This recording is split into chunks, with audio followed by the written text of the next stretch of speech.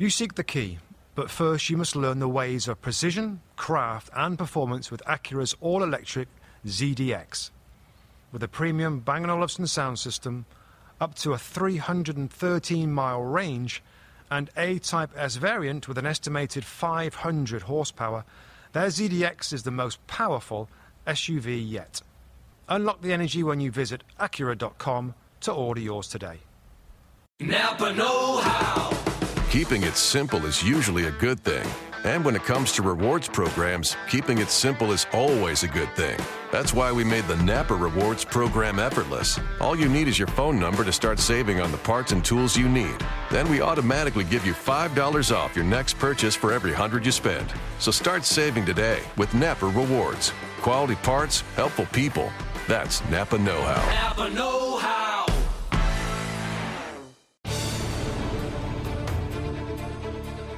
Hello and welcome to the Two Robbies podcast special on-site location, Robbie Earle, here Old at Trafford. Old Trafford, the Theatre of Dreams, where we've just witnessed a pretty amazing game, actually, where Manchester United beat Chelsea Football Club 2-0 in a stunning performance, a performance that was headlined, Rob, with the team news. Yeah, team sheet was crazy. Go on then, give us it. Well, we're sitting down here, you know what it's like when we're pitch side, and there's a bit of a buzz going round, and then we get the team sheets. And we look and remember looking down the line and then saying, where's Zlatan? Yeah. He isn't in the team. And then somebody showed us the subs, and we see him in the subs. We see no Mkhitaryan. Yeah, nothing of Martial. Nothing of Martial. What? And I'm looking...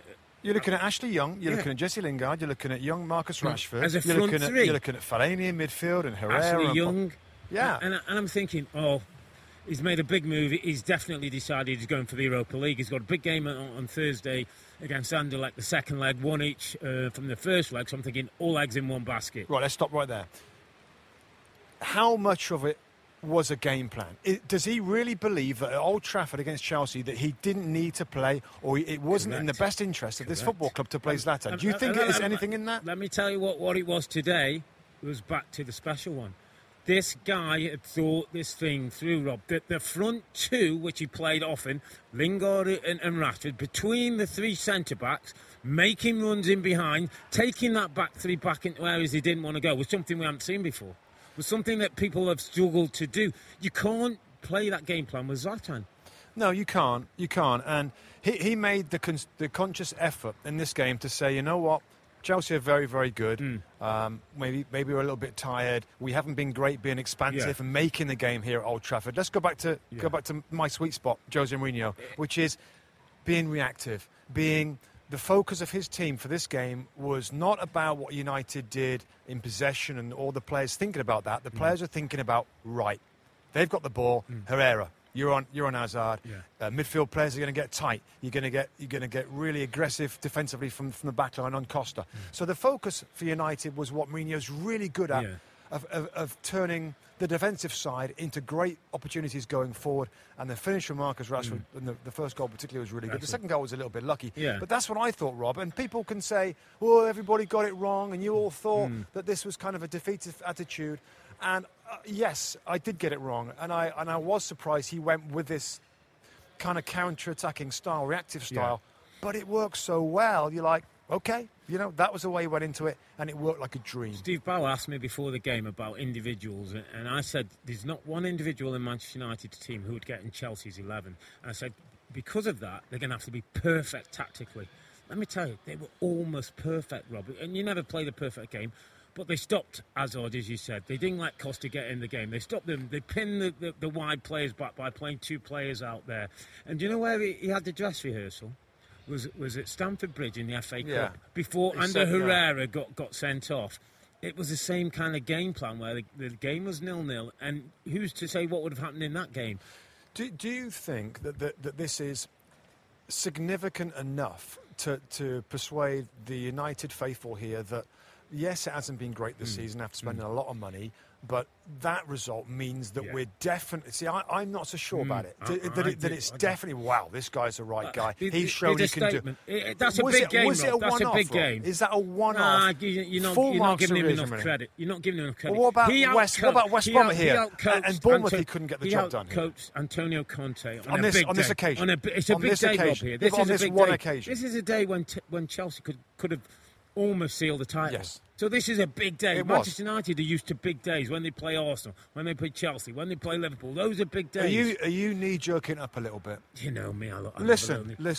I'm not knee-jerking up, but what I'm saying is that gives you home belief. Performances. Yeah, this gives you a little bit of belief. In those type of one-off games, it gives you belief that he's a one-off game plan. Yes, he is. But what about the other performances here, Rob?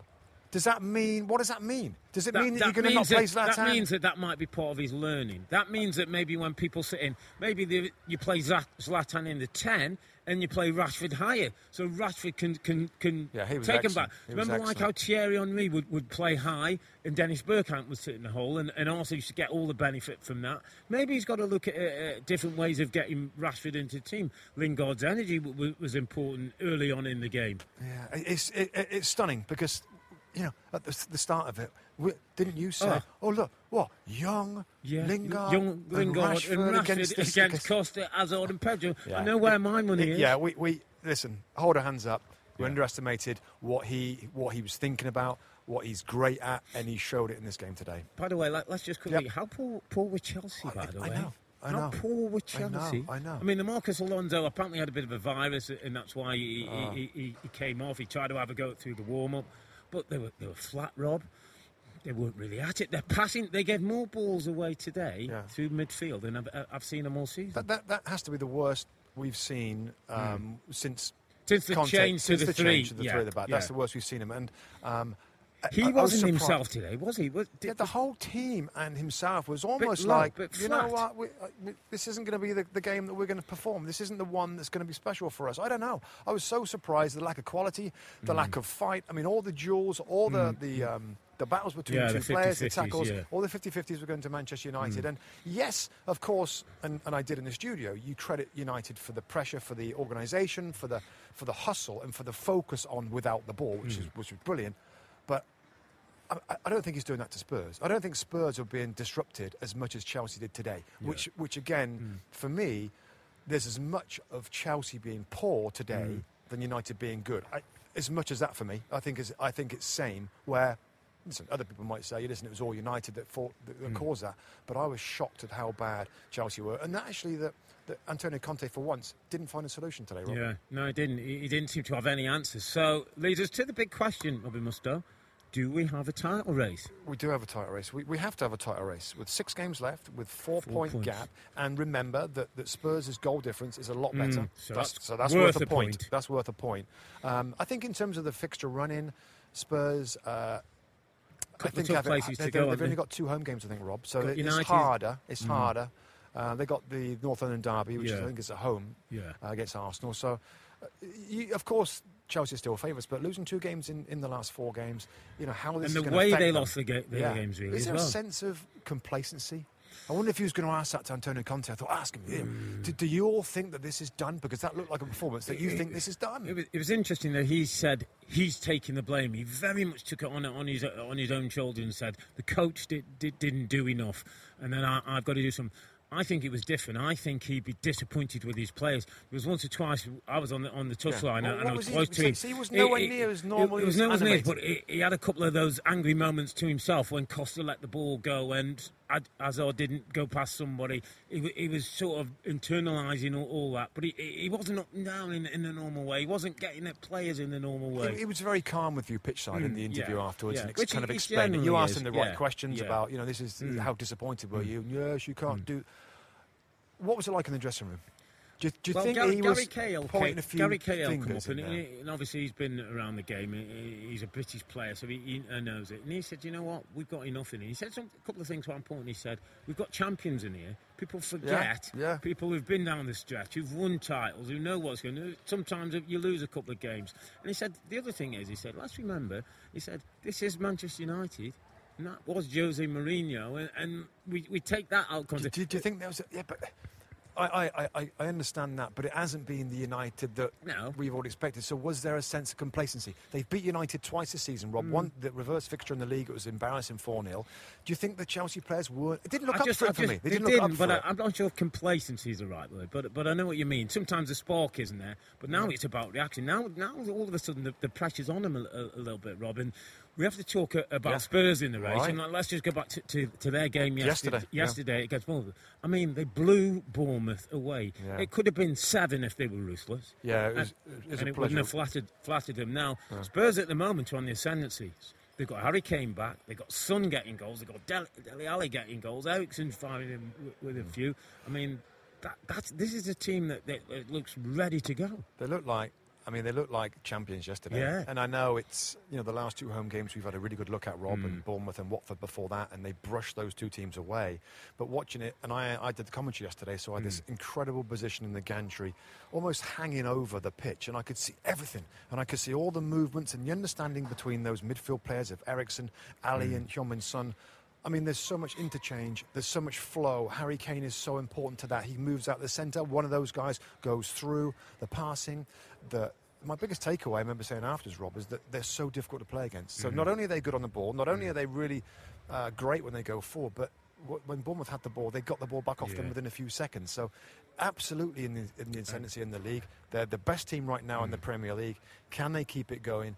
And, how are they going to react now, Rob? Because the pressure all of a sudden ramps up on them. Oh, hey, Spurs, you see that yesterday at Old Trafford? You're right in it. How are they going to handle it? Well, we said yesterday they've done their job. They'd be sitting watching this game this afternoon and saying, we need United to do us a favour. Now they've got the favour.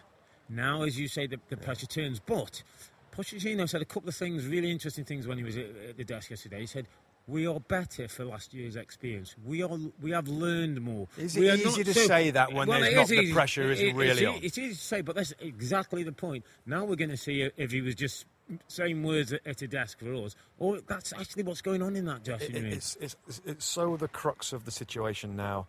It's like, wow, guys, we got a chance. We can't blow this. We can't blow it. We've got to keep focused. We've got to keep winning every single game, because that's what they're probably going to have to do, Rob. They're probably going to have to win pretty much every game to make up that 4-point gap with Chelsea now, and that's where we'll see anything different, any change in mentality, any tenseness, any performers that aren't quite up for playing as well as they have been with the last 2 games that have been easy. So it's going to be fascinating. But we have a race. As a great guy here once said, we've got to squeaky bum time. Absolutely. And now we're going to see. Just quickly before we go, mate, little mention for Liverpool. Got a good win at West Brom, which is never an easy place to go. And I have to say, I didn't fancy Liverpool going there and getting all 3 points. So this was a huge psychological blow for Jurgen Klopp's team to go to the Hawthorns and win a game 1-0. Dig it out. I thought it was actually really, really important. And the reaction at the end with Klopp, with his assistant, I mean, that was pretty powerful. And I think what I've criticised Liverpool before is game management. They got the goal, the flick on, the Firmino header, but the management after that was good. It was good. Yes, it wasn't pretty. Yes, it was a little bit scrappy. But, I have criticised Liverpool before in certain situations, and I want to give them credit now for an ugly win. Because it wasn't always pretty, but the management was better. They gave up the one chance late on. I think it was Matt Phillips who went through and maybe should have scored. That would have taken 2 points away. But it was big. They're looking good for the top 4, which I'll be honest with you, I've never felt until now, really, that they're going to make it. But I just thought it was a really important victory. Some pressure on the likes of Manchester United and Arsenal to get into that. It's going to be close. Yeah. We got wherever you look, really, pretty much. There's going to be a fantastic end to the season. Robbie Mustoe, we have a title race. And please remember to be part of the football conversation. Look out for our next podcast. And if you like what you hear, please rate and review the 2 Robbie shows on iTunes.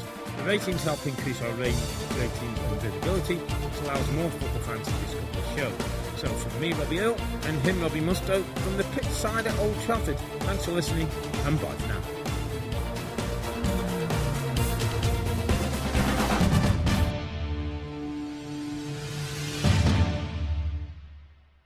Napa know-how. There are lots of amazing cars on the road, but perhaps none more amazing than the paid-off car. It may not be pretty, but the price is right. Heck, if you keep that thing running, it'll actually start paying you. Because with Napa Rewards, for every $100 you spend, you'll get $5 off. So keep your car running longer, stronger with Napa Rewards and watch the savings start rolling in. That's Napa Know-How. Napa Know-How. The longest field goal ever attempted is 76 yards. The longest field goal ever missed? Also 76 yards. Why bring this up? Because knowing your limits matters, both when you're kicking a field goal and when you gamble. Betting more than you're comfortable with is like trying a 70-yard field goal. It probably won't go well. So set a limit when you gamble and stick to it. Want more helpful tips like this? Go to keepitfunohio.com for games, quizzes, and lots of ways to keep your gambling from getting out of hand.